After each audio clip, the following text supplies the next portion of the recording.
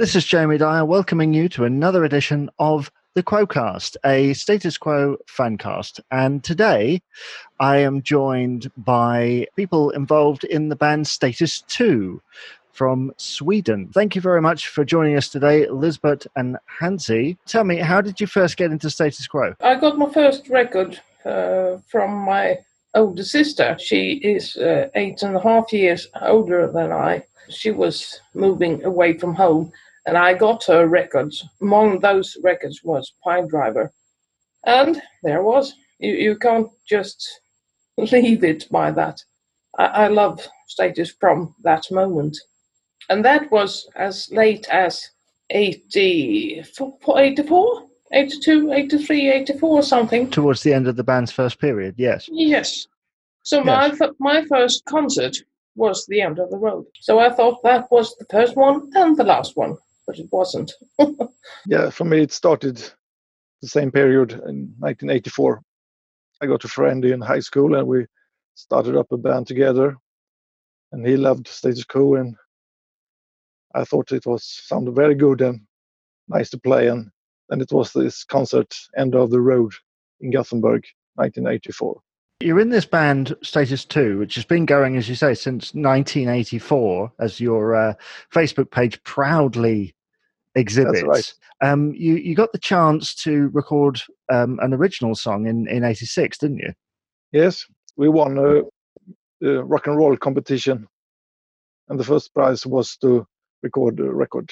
I'm not sure about the, I'm not that familiar with the record industry in Sweden. Was it successful? Nope.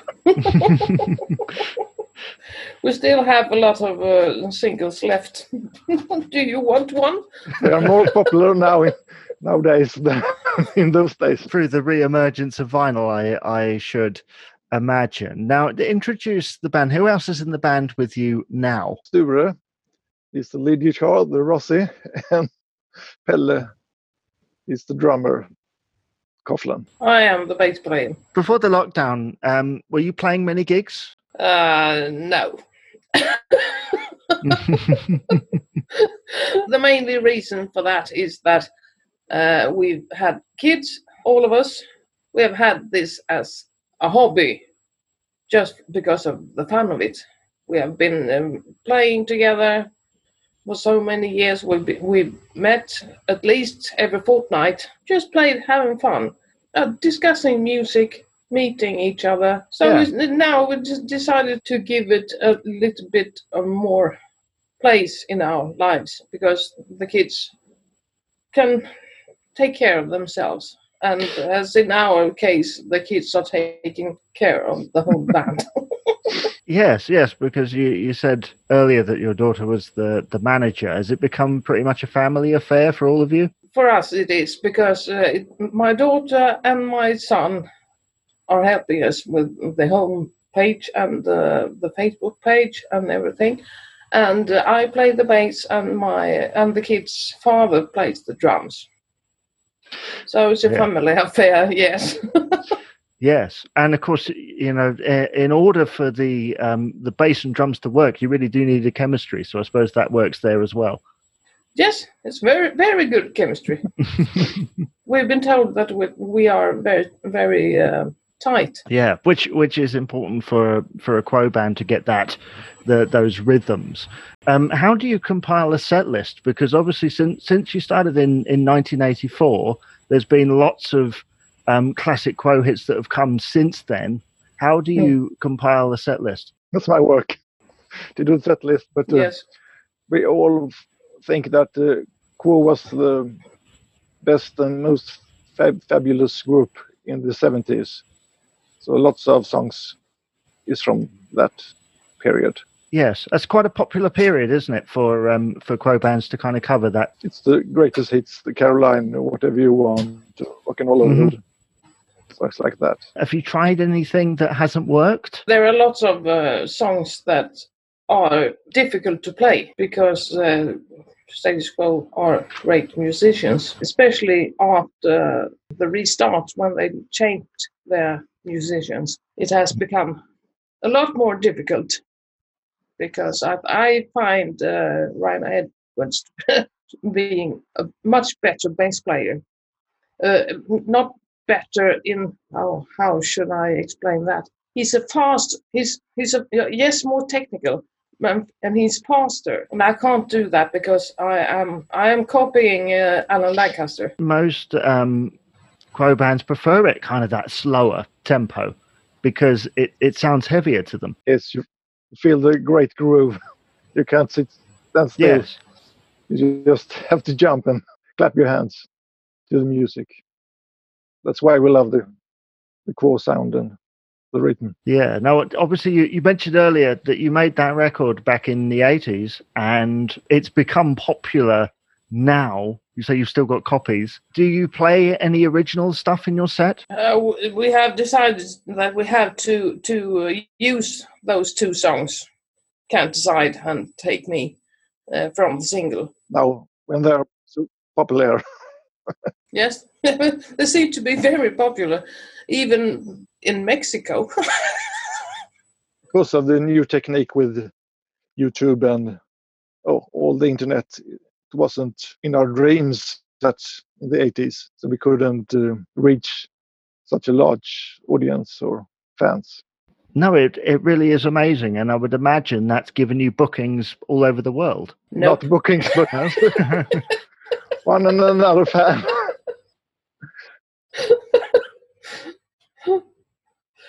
But we are having a great time. That's the whole of it. We're still working. We have our ordinary works, everybody. So we'll keep on doing this as a hobby. And as long as it fits in there, it's enough.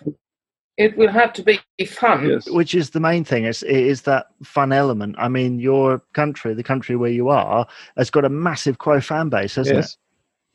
That's right. Yes, I think so. Outside of the band, do you have any particular Quo tracks that you love to listen to? Last thing to get in my head was the album Heavy Traffic, and I love that song, Heavy Traffic. And Two-Way Traffic is also a good song. Something of a return to form, that album. There's some decent tracks on there. It sort of tails off at the end, I felt. It kind of starts with the strongest. I find that with modern Quo albums, it starts with the strongest tracks and it kind of tails off towards the end. There are some good moments in there, but it's not all solid gold, to coin a phrase, yeah. That's right. I think so too. You can often, at the first listen, listening through the album, you can find one or two songs that are really great at the first listening. And then you had to listen through the album a couple of times more. Then you find one, two, yes, three songs. I do find that is the case. Have you both seen Quo live yourself since the end of the road tour? Yes. Yes. Yes. Mm-hmm. We saw End of the Electric in London U2 Arena in 2015. I don't remember. No, 16. Mm-hmm. This was just before Parfit went away. It passed by. It was the biggest tragedy for us. Parfit. That still gets me now. Playing the band anymore. Was a very sad thing. What do you think it was about his playing that kind of touched people? It's very tight and it goes on like a machine, but it's all together with the band. It's one unit, you can say, when they come together. Especially his voice is very personal. You will always hear it's Rick who sings. And when he doesn't do it anymore, it's some of the songs. Rain, it's one of my favorites. And not Ricky singing that anymore. It's not the same. No, it isn't. You feel like they're filling a gap that perhaps can't be filled. I mean, I do have an appreciation for Richie singing Mystery Song, but you can say it isn't the same. No, it isn't. The new guy, he can play the guitar just like Rick. It's not so different, but just the song, you hear it immediately. It's not Rick anymore. When a band has played for so long, you get used to certain performers. And of course, he really was tight in there, as you say. I mean, the record that jumps to mind is Rock Us Rolling. His performance on there. In fact, anything off of that particular album, although not in its original incarnation, the production isn't that thick sound that we're used to, but the playing on it is sublime. Everything from Hold You Back to Rockers Rolling to all those tracks where it can't give you more. All those sort of 12-bar rhythms that he was so good at. I think it's a Rocking All Over the World album was recorded not far from here in Sweden. In Gothenburg, a bit could be 2 miles north of where I live right now. Mm-hmm. So it's not long ago, far from here. But that sound, it makes me sad. It makes me very sad because I know that studio was very good. It was a very good stage studio, and for instance, ABBA was recording there too. And yes, and the big artists were new and yes, top of the line. It was a very good studio, and still they didn't get better sound than that. It's amazing. As I was told, the sound should be good to play in the car stereo, car radio in US. They should sell the album there. It was the meaning, but it didn't work out. No, it was supposed to sound great on transistor radios or something. But thankfully now we have the remixed edition from John Eden. So it's sort of righting a wrong, but I get what you mean. Even the original sound isn't quite what it was before. No, the remix is a bit better, but it's not the whole way through. I like Pine Driver, and it's a far bit from that. It is nice. There's some beautiful compositions on there. Now, just before we wrap up here, we'll go back to Status 2. Obviously, once things have calmed down a little bit out there in the world, what are your kind of plans for the future? Well, I suppose we're going to try to find some gigs. Yes, come out and play. We had 4 gigs booked before this Corona that closed down, and we couldn't play anymore for people. Or for the audience. We hope we can gig in late October. We hope we can do that. Start it up again. I hope you can as well. And obviously, have you been rehearsing recently, or have you not been able to do that yet? We've been rehearsing, yes. I need to tell the listeners here, I'm talking to these people over Zoom, and Hansi, the guitars behind you, could you just talk us through those? I'm interested, and I think the listeners would be interested as well. Are those like replica Quo guitars behind you? Yes, of course. Could I give you a better look? Yeah, that's really nice. Yes, it's my Rick Parfitt, the white one. The other is the Rossi one, and Parfitt, he'd what do you call it? You've got a facelift on it, is that right? A facelift, yes. There we are. That's what it's called. Yes, yeah. I wondered because you've got a Union Jack guitar there, which I assume is a facelift. No, it's it's a Noel Gallagher from the Oasis. That's good. Yes, that's cool. It's a Epiphone. Mm-hmm. It's the cheap Gibson.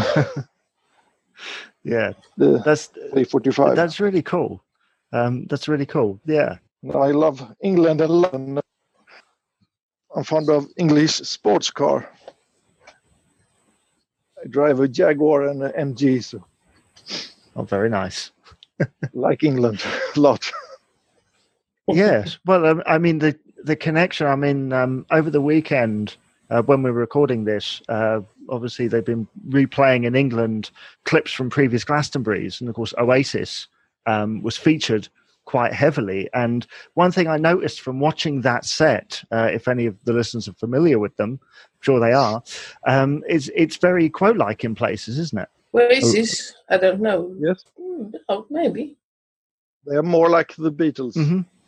They said they should be Yeah. bigger than Beatles and then better than Beatles. It is like that, isn't it? Yeah, they always tried to be the Beatles. Yeah, thank you for talking us through your guitars there. And probably meant nothing to the listeners, but I just felt it was interesting. I love guitars. That's one thing I'm noticing about tribute bands is that they do have sort of more than one guitar, and they're really passionate about it. I mean, what amps are you guys using? I use the Marshall 50 watts Mm-hmm. XL. Nice. The core use the Marshall. I'm one of those that is not especially interested in the technical side of it. I bought one bass, a Fender. What's it called? Fender Precision bass. Fender Precision Light from Yes. Hansi. When we started this band, when I changed from keyboards to bass, and I bought his bass, and I have had that until 2 years ago. And then I went to Denmark Street in London and found a headless bass, one of those that's Rhino uses. And I have a lot of problems with the back of my neck and my back of my back. Mm-hmm. I've been a tram driver for 25 years. So it's work related. And those headless basses are very light. They don't weigh. They're no weight. So I love it, but I had to go to London to find one. I know a lot of quote bands are using those headless basses now, obviously because Rhino's using them, and like you say, it has another use for you. It helps you, and obviously, can you move around too much during a performance, or do you have to stay quite static? I had to stay still. Yeah, because it hurts. And we don't used to play on the big arena. Small places, so we can't move move so much. like small pub and theatre stages, I would imagine, where you can't move around too much and it's very much in a circle. Yes. Yeah, but before I let you go, which song do you think is like your favourite to play live? For me, it's Hold You Back. I love it. One of my favorites is Rain and Something About You Baby I like. Even Backwater, very good. Yeah, Backwater is extremely fun to play because there's all these different layers and all these different little twiddly bits, as you'd say. Yes, it happens things during the song. Yes. Well, I do recommend people go and check out Status 2 on Facebook. You have a Facebook page. Do you have a website as well? Yes, on the YouTube. Yes, yeah, that's right. Yes, you can find us now single, the little record, the one that's gone viral across Europe. Yes, that's the magic of the internet, and I do recommend going to check those out. Thank you to you both for appearing on the podcast today. Thank you. Thank you. Nice to be here.